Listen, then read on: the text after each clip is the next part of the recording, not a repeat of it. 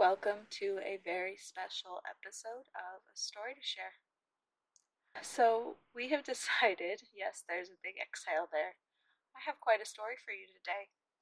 We have decided that we will occasionally have story time with Megan. So, this is a special episode, and this will come up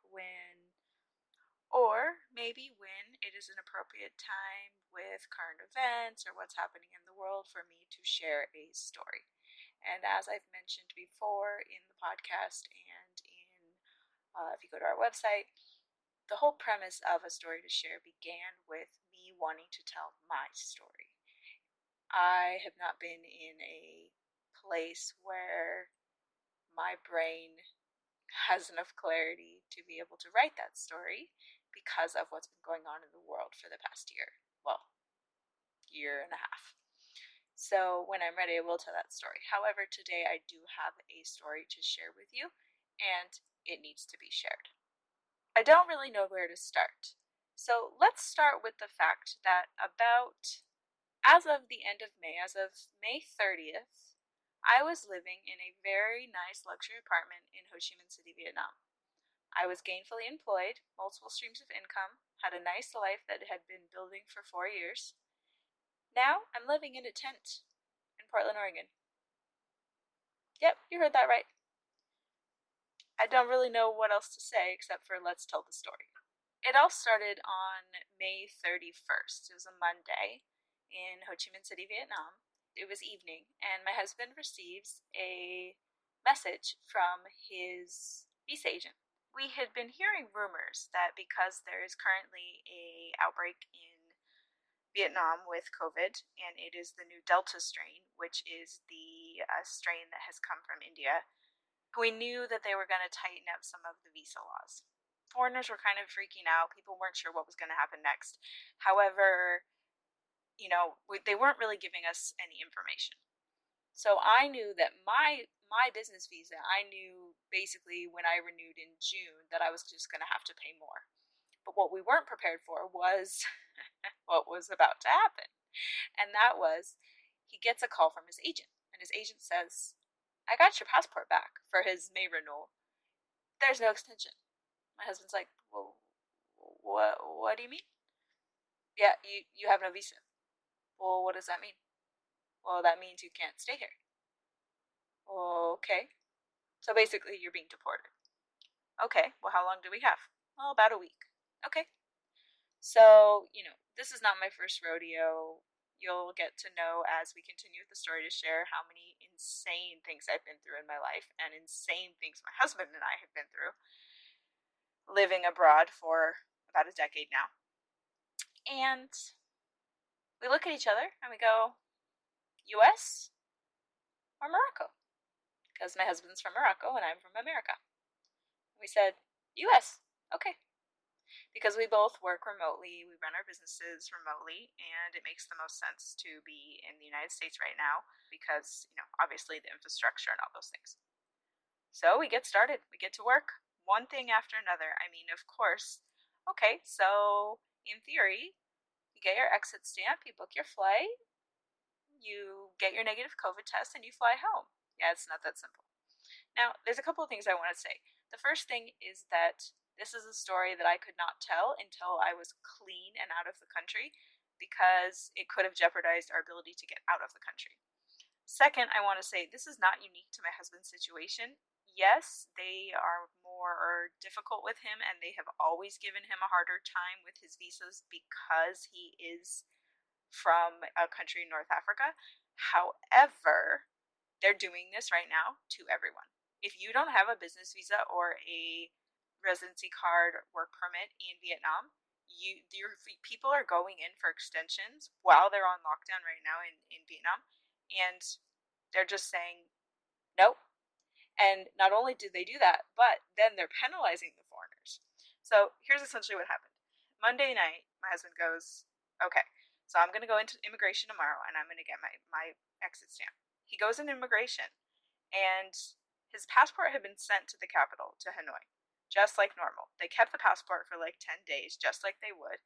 They sent it back, and then when he went in to get his exit stamp, they were like, oh, well, you've overstayed. And so you have to pay, you have to fill out this form, you have to pay a penalty, and you also have to wait a week for it to process. So you processed my visa, and while you were processing my visa, it was my fault that I overstayed? Okay. And you're going to make me wait, and you're going to make me pay, and while you process it, every day that goes by, I have to pay more fees. Clever. Okay. So luckily, we happen to have the phone number, the personal cell phone number of the Vice President of Immigration, who at the time was in a quarantine zone, and he was in quarantine. However, he worked some magic, and he was able to get my husband an exit stamp within a few days. We paid $200 in order to get the exit stamp. That was the fee to get on the blacklist. So, thank you so much, Vietnam. Thank you so much, Vietnamese immigration. We paid you $200 to deport us and blacklist us. Well, him technically, but I mean, we come as a package deal. Thank you kindly. Okay, so it's a nightmare. We do it. We get through it. We take our COVID tests. The government isn't giving, the CDC is not giving COVID tests because they're giving COVID tests to millions of people. So we have to go to a private hospital because that's the only way you can get certified to fly. It costs about $200 a test. Get our tests, get them negative, and I'm like, our butts are going to be on that plane on Sunday. So this is Sunday the 6th. We found out the evening of the 31st, basically June 1st. And our butts were on that plane on the 6th. Now, I'll go back into some reflection and detail, but I want to give you the overall view of this scenario first. We get on the plane in Vietnam. We fly to South Korea. 9-hour layover in South Korea. Seoul's an amazing airport. It was weird flying. It was so weird flying because there's no humans in the big airports. It's very strange. And I used to live in Korea, so Seoul's an amazing airport. And we met some very nice people who were doing arts and crafts for people who have long layovers, and it was really fun, and that was great. We slept. It was fine. So we land in Los Angeles. I have been to over 50 countries. I am a very patient human. I know better. I know how to behave. I also don't like authority. We walk into immigration in LA. The guy takes one look at my husband, and he's already made up his mind. My husband holds a non-immigrant B visa. Now, technically, yes, they can deny him entry into the country because if he doesn't have proof that he's leaving, we didn't have time. We didn't book a return ticket. We don't know what we're doing next. Technically, yes, they can send him back. However, this was not that type of situation. This was, hi, I'm a small man with big power and I'm going to abuse it. I don't really know how to explain it in a way that it can be conveyed over the interweb, but this man was, well, I mean, he's the epitome of what's happening in the United States right now. He is the epitome of people abusing power over others. People abusing power over, I have power to decide whether or not you enter or you don't. And so essentially what ended up happening was my husband was detained. He was thrown into a holding cell for 8 hours with a bunch of other people. Mind you, COVID is still very real. It was a concrete room with concrete slabs. They took everything from him. They took his phone. They took everything from his pockets. They took his shoelaces. They treated him like a criminal. They put him in a holding cell. They ran a check on him. They couldn't do anything because we've been married for 7 years and he holds a visa that is valid for him to enter the United States for 6 months at a time until 2025. However, this scenario that we walked into in Los Angeles was nothing. It was like nothing I have ever seen in my life. I tried to speak calmly. To the immigration officer. However, when I spoke to him, he would not look at me. However, when another immigration officer would try to approach me, he would let that immigration officer know that I was with him. So I was very patient. I was trying to explain the situation. When he asked me where we came from, I explained to him the situation, and then he told me, well, I don't care where you came from. I just want to know why you're here. And I just looked at him and I was like, dude. So this went on. And then finally, as we're walking out, they're separating us, right? So they're taking my husband and putting him in the holding cell. And then they're taking me down to baggage claim. And they won't let me stay with them. I start to walk away. The officer said, he tells me to walk away. He said, okay, can you please go that way, ma'am? And I'm like, okay. And I start to walk away. And then he's like, what are you doing? Why are you walking away? And I just turn around and I lose my I put my face up to the glass with my mask on, obviously. And I'm like, okay, now I'm fucking pissed. I'm like, you have been nothing but disrespectful. You're abusing your power. We are honest people. We have come into this country legally. He has a valid blah, blah, blah. And I just went off. And all of a sudden, like, all these big men swarm me. And this woman comes over and she goes, ma'am, why don't you come with me? I'm like, okay, let's go. So they take Mo. I go downstairs. Get our luggage. I'm freaking out, calling my dad. He doesn't know what's going on. It's a mess. So I wait and I wait and I wait and I wait. So then basically at one point, another officer, a immigration police officer, tells me that I should go upstairs and ask. I'm not going back up there because I already know what I did. But I don't feel bad about it. But I know what I did and I don't want to make things worse. He tells me if it's been more than 3 hours, you should try to get information. So I go up there. And bless this man, Alaska Airlines, I will tell you, every single time I have been in the United States, not an ad, anything that's ever happened to me on an airline, Alaska has fixed it, even if it had nothing to do with them. One time in Colorado, I think it was United, lost my bags, and Alaska found them and delivered them up into the Rocky Mountains from Denver.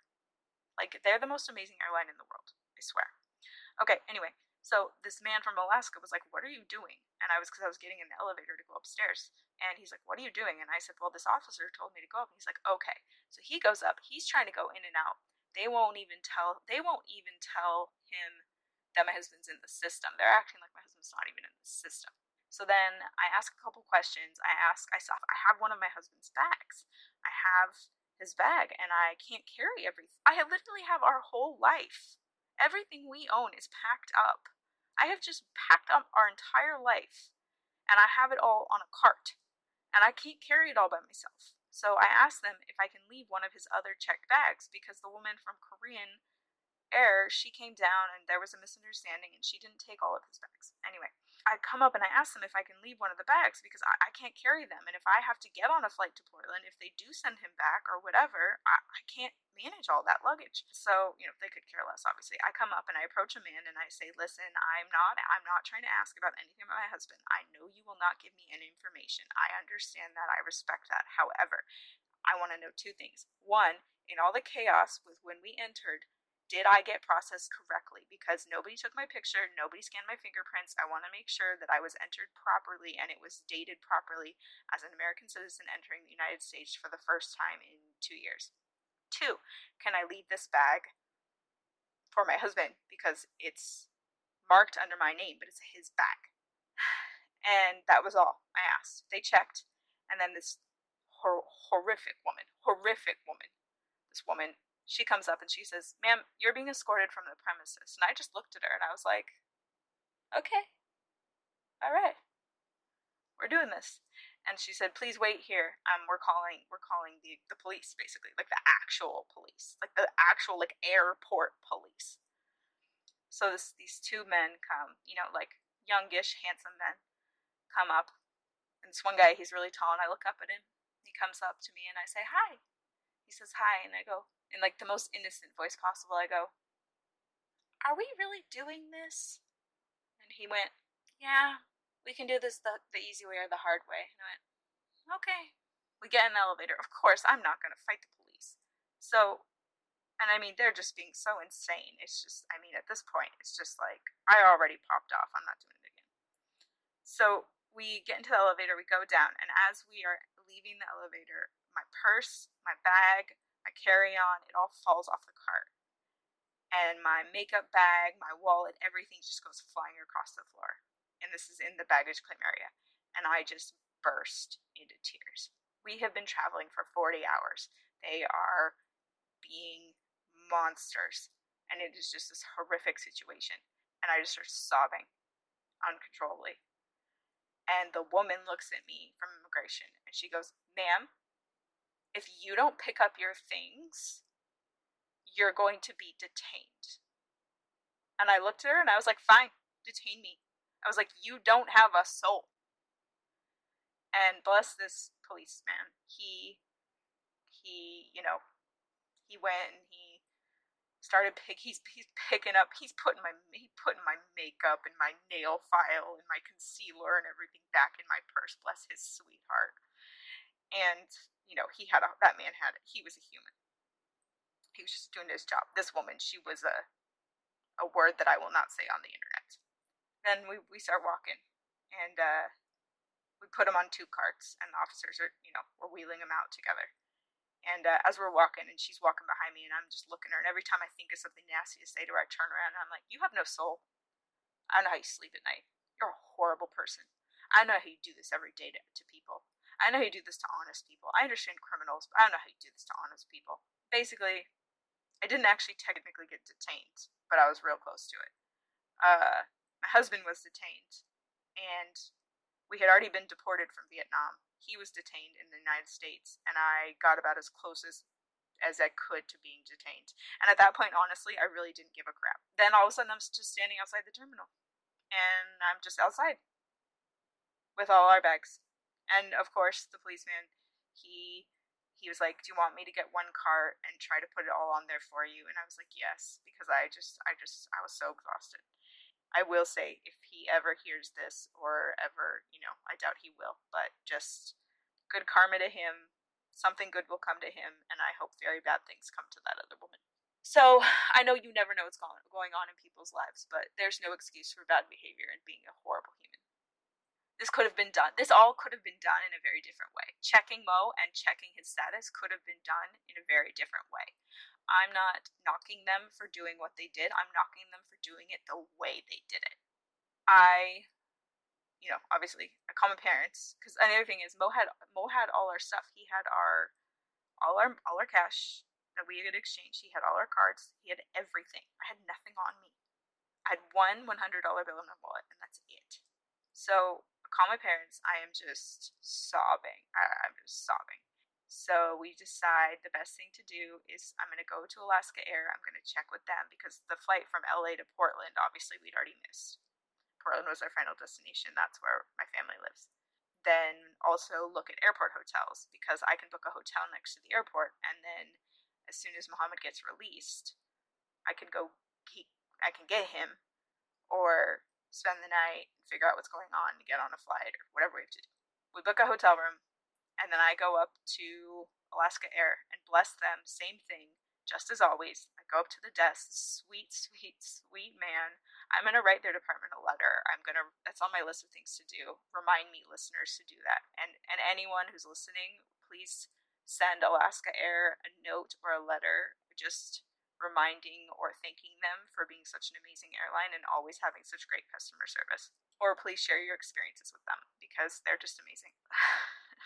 So I go up, and I look like hell, and 40 hours of travel and sobbing and all this stuff, and I tell him the situation, and he just goes, "Oh yeah, it's fine." He's like, "You know what, we'll just bump you." He's like, I won't charge you anything, and I still have the extra bag. He's like, "Worst case scenario, we'll charge you $30," and I'm like, "I can handle that." So go back downstairs, and as I'm working out everything with my mom, I get a call from Muhammad, and I'm just like, "Oh my gosh." I get a call from Muhammad. He puts me on the phone with the immigration officer. There happened to be an immigration officer who's American, but he is of some sort of Arabic descent, and he took Mo's case, and he worked everything out. He says, "Listen, we'll cover the cost of the flight," and I'm like, "I already took care of it," and he's like, "Can you be down here?" Well, I don't know if you've ever been to LAX, but Terminal 1 and Terminal 6 are really far away. So my butt was running back and forth, 3 or 4 times with everything we own. Whew. So as I'm running back, I run back to Terminal 1, and I'm waiting, and my phone's at 5%, and I'm waiting, and I'm sitting there, and I'm like, "Where's my husband? Where's my husband? Release my husband. Where's my husband?" And he calls me back, and he gets some final information, and I'm waiting, and then Mo calls me, and he asks me where I am, and he comes out, and I hug him, and I'm just crying, and we go out, and anyway, so I let Mom know that, we got him, and go straight back to Alaska. They throw us on a flight, and we have just enough time to check in and get to the gate. And we got on the plane, and we got to Portland. It was honestly one of the worst days of my life. And just to reflect a little bit here, there's a couple things I want to say. The first thing is, what happened in Vietnam is not representative of the Vietnamese people. What's happening right now with immigration, they're doing what they have to do out of necessity, and I understand that. Vietnam is not the only country that is treating humans badly in the wake of COVID and having to make decisions that are harming people. I don't want this to be a story that is shared and is vilifying Vietnam or Asia or anyone in Asia. The other thing I want to say is the climate of what's happening in the United States looks very different than it did 2 years ago. The last time that we entered the United States, my husband entered in New York City. He's entered twice in New York alone without me, and he's never had a problem. And so the climate of what things look like also in this country, in the United States, is very different, and that also is a representation of what is happening in the world. This is a global issue. This is not just an isolated thing. It's not one country, it's not one department, it's not one immigration office. It is a collective global shift in the way that people are operating, and there's a reason for it. There's always a reason behind the reason. So here's the moral of the story. We got just a small taste of what people around the world deal with every day. The truth of the matter is, it's not one person, it's not one country, it's not one individual, it's a collective. The truth of the matter is, it's collective. But I got a taste, for me personally, in this experience. What made it so traumatic for me was I got a taste of what it felt like to walk into your own country and not be accepted. Now, granted, it was my husband, but it might as well have been me. I got a taste of what that feels like. I got a taste of what it feels like to walk around every day and feel like nobody cares about you. It made me think about why people are so angry. It made me think about why somebody might actually do something to get attention. It made me think about a lot of things that I've never thought about before. And I've lived in 6 countries on 4 continents, and I've been to over 50 countries.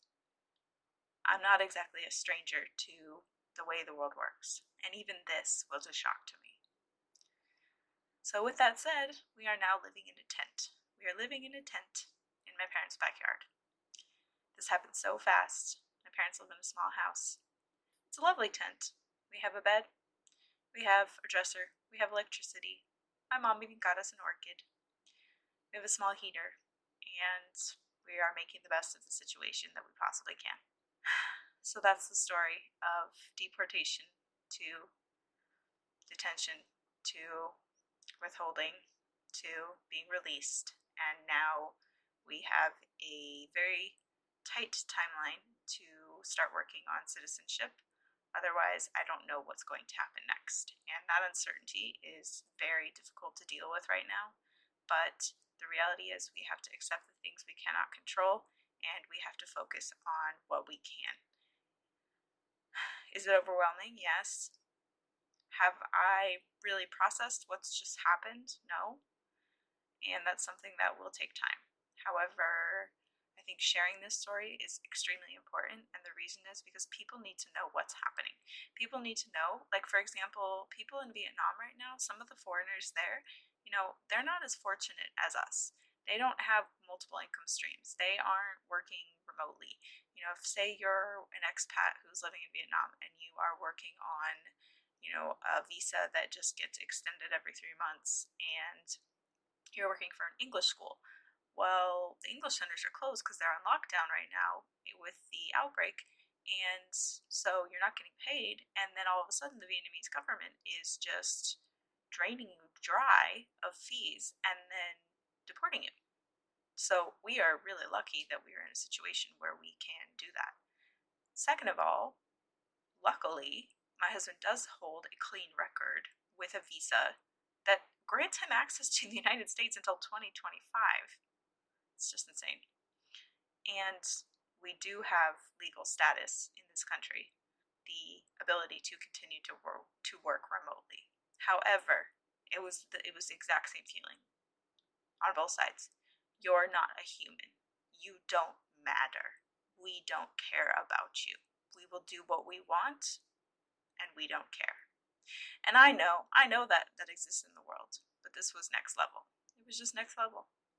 So to anyone listening, this is not to vilify what's happening in Vietnam. I'm not impressed with my own personal country of birth at the moment. However, a lot of things have changed, and I'm grateful to be here, and I'm grateful for the privileges that we are given now that we are here.